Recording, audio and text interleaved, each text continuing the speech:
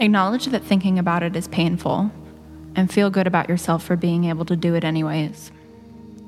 Feel it becoming less painful as you force yourself to keep thinking about it. See how good it feels to actually do something about it. Next time you start feeling, that sense of pain from deep in your head that tells you to avoid a subject, ignore it. Lean into the pain instead. This is Nashville Demystified. That was a quote from Aaron Swartz, as quoted on David Berman's blog, Menthol Mountains. Nashville Demystified is brought to you by Knack Factory, and we own this town. I should say up front, since we're talking about David Berman, we're also touching on themes related to suicide. We're talking about suicide specifically. So if this is an issue that you struggle with or have struggled with in the past and you want to pass over this episode, please feel free to do so. I don't know what I have to offer any ongoing exchange or collective mourning about David Berman outside of the fact that I loved who I imagined who this person was. I never met him, and I will miss him nonetheless. Berman was one of the first singers / poets / band leaders in whom I heard the whole of my own lived truth better than I felt capable of putting myself. I heard on Wednesday that Berman died at 52, and I left a dinner party I was hosting and walked numbly and aimlessly around my neighborhood until I was able to gain some traction. The Silver Jews / Purple Mountain singer was a longtime resident of Nashville. He lived here from 1999 through 2018. Back in 2008, Berman told the Tennessean another truth that resonates with mine. This was a solid decade before Nashville became the, quote, it city, and consequently, Nashvillians started to become more skeptical of such a status. He said, "The greatest thing about Nashville is that it's welcoming. Nashville only thrives when talented people from out of town move here from somewhere else. There isn't the kind of provincial snobbery you get in Richmond or Charleston. Because people are from everywhere, and as sophisticated as some may want the city to be, it is and has always been uncool. I love this city, and I worry about how unregulated big money is about to do a number on this town and its heritage in the upcoming years." I looked through Berman's long-running blog, Menthol Mountains, to see if I could get a sense of the life he lived here in the city, though the majority of his posts often point to long passages or quotations that, presented devoid of context, are left to speak for themselves.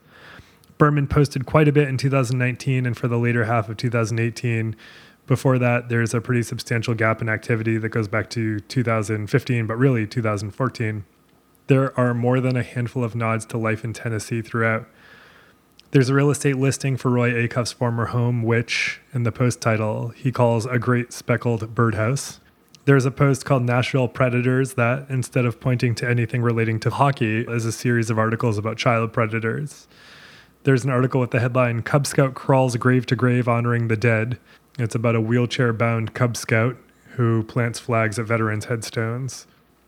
There are a lot of posts about Johnny Paycheck, including links to music videos and articles about him and about his passing. One of the few original pieces of prose is called God and Man at Opry Mills. It goes like this. Aeronautical chainsaw, mahogany sunshield, self-healing cutting board, cardio jazz harmonica, remote control nightingale, dog food glockenspiel. In some of the few entries that actually offer context, there are a number of posts in which Berman shares a number of files and photos that portray the, quote, biggest wrestling promotion agency in the Mid-South. These are basically a series or collection of promotional photos of wrestlers from the mid-20th century.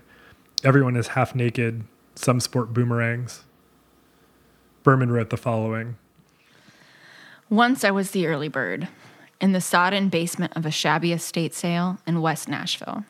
Around the turn of the century, I came upon the internal files of Gulas Welch Wrestling Enterprises Incorporated, for sale for pennies on the pound. The story of how this strange-beaked skinflint lost control of his regional wrestling circuit is one of grease and betrayal in an age of rampant scoundrelism and lurid rascality. It was a time when pro wrestlers could best be contacted via mother-in-law. Agency Rolodexes were bristling with Herbs and Jerrys, and regicide was legal in the state of Tennessee. A post titled Forced Antecedent Focused Emotional Regulation, Together We Can Stop This, features the copy of an email dated November 2011, presumably in response to the unsolicited feedback offered by Berman, or we can't actually read it, it's not offered here, from a franchise manager of Moe's Southwestern Grill in the West End. David, don't feel sorry for us. It is part what makes Moe's what it is. Every Moe's in the country does it, and believe it or not, I get far more email from folks when they don't hear a hearty, "Welcome to Moe's," when they arrive. New stores like Vanderbilt go through a break-in period where the crew begins to feel like it is not fun. But then after a short while, they get comfortable with it, especially when they see the smiles it gives to our guests when they come in the door. After opening 6 stores in 7 years in Nashville, I value it and expect my crews to say it, and say it with meaning and enthusiasm. It is very much a part of the Moe's experience. I hope that, knowing it is part of our culture and that we mean it when we say it, you will be able to understand why we do it and not let it irritate you too much. That's not our goal. Thank you very much for taking the time to give your feedback. I hope you will return, and if they give you a meaningful welcome, you will say, I'm at Moe's. Time for some good food. Respectfully, Scott Portis. There are a number of other posts that relate to Nashville. I'll try to link to all of them on the site so you can take a look if you care to. Beyond all this ephemera about Nashville, there are also entries about what Berman was sitting and thinking about outside of the city. Many are texts related to his study of Judaism, while others are rooted in philosophy or broader spiritual practice. There are some posts which are just long lists of links to other posts, papers, and articles. One links to an academic paper called Gender, Race, Class, and Region in Female Country Music, 1980 to 1989, while others link to other papers and other studies. One is called Red Hut Chili Consumption is Harmful in Patients Operated for Anal Fissure, a Randomized Double-Blind Controlled Study. The following posts, which appear in full text on Berman's blog as opposed to links offsite, piqued my interest in the context of both his life and his death. The following comes from Dennis Johnson. It was featured in Plowshares in the winter of 2010. The trees leaning into one another, green and horrible. The sun setting at the end of the street. The birds' voices of despair and lust. Even a fool could tell you what this is all about. How one person sits in his car and waits, and the air thickens and browns, pollen and dust. The world is sick of itself, sitting in its car watching all of this.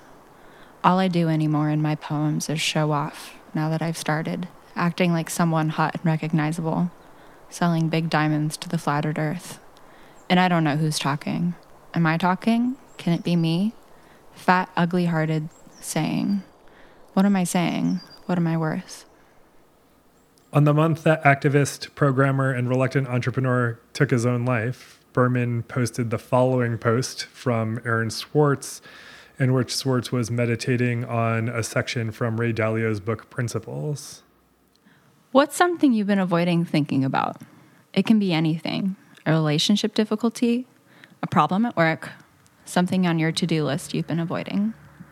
Call it to mind despite the pain it brings, and just sort of let it sit there.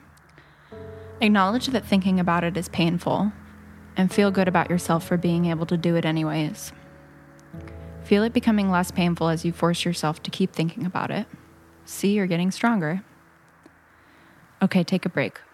But when you're ready, come back to it and start thinking of concrete things you can do about it. See how it's not as scary as you thought? See how good it feels to actually do something about it? Next time you start feeling, that sense of pain from deep in your head that tells you to avoid a subject, ignore it. Lean into the pain instead.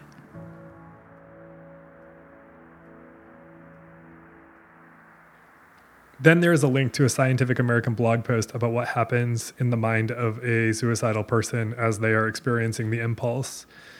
As I've noted, it was rare for Berman to offer personal context for many of his posts. For this article, however, he wrote, "Please read this excellent article, especially if there is a suicidally depressed person within your circle of concern."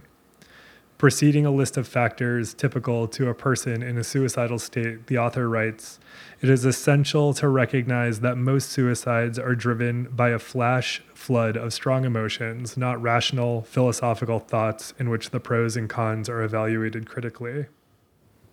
I really can't emphasize enough that if you are not familiar with Menthol Mountains, or if you've not checked it out recently, it is so well worth spending some time with, even though you don't get a lot directly from Berman himself. You see and read what he was into and surrounding himself with, and it is equal parts quirky, funny, strange, weird, dark, hard. It brings to mind all the feelings that I ever had and will continue to have listening to the Silver Jews and surrounding myself with that universe. You can feel deeply moved 1 minute and laugh out loud multiple times the next. And you wonder, how someone saw the world like this. And then you remember that you kind of see the world like this. And you're grateful that that person exists. So anyway, this is the last thing I'm going to share. It's on the darker end, but it feels like it shows where Berman could and would go. It's a fable. While on a journey, Zhuangzi found a skull, dry and parched. With sorrow, he questioned and lamented the end to all things. When he finished speaking, he dragged the skull over, and using it as a pillow, lay down to sleep. In the night, the skull came to his dreams and said, "You are a fool to rejoice in the entanglements of life." Zhuangzi couldn't believe this and asked, "If you could return to your life, you would want that, wouldn't you?"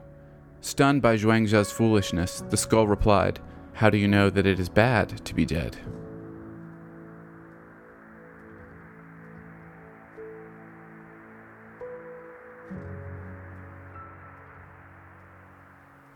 David Berman, songwriter, poet, and literary hero to many, died on August 7th, 2019. He was 52 years old. I'm grateful for all that he gave to us.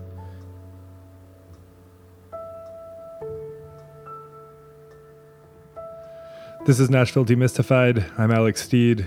I want to thank Michael Eads and Carolyn Kendrick for helping to read passages throughout this episode. Extra substantial thanks to Jesse LaFontaine, who deals with all things sound on these episodes, and I think he did a phenomenal job making this episode sound as it should. And thank you to Tim Burns, who makes custom illustrations for each of our episodes, or most of our episodes, and the one he did for David Berman is extraordinary. I really appreciate it.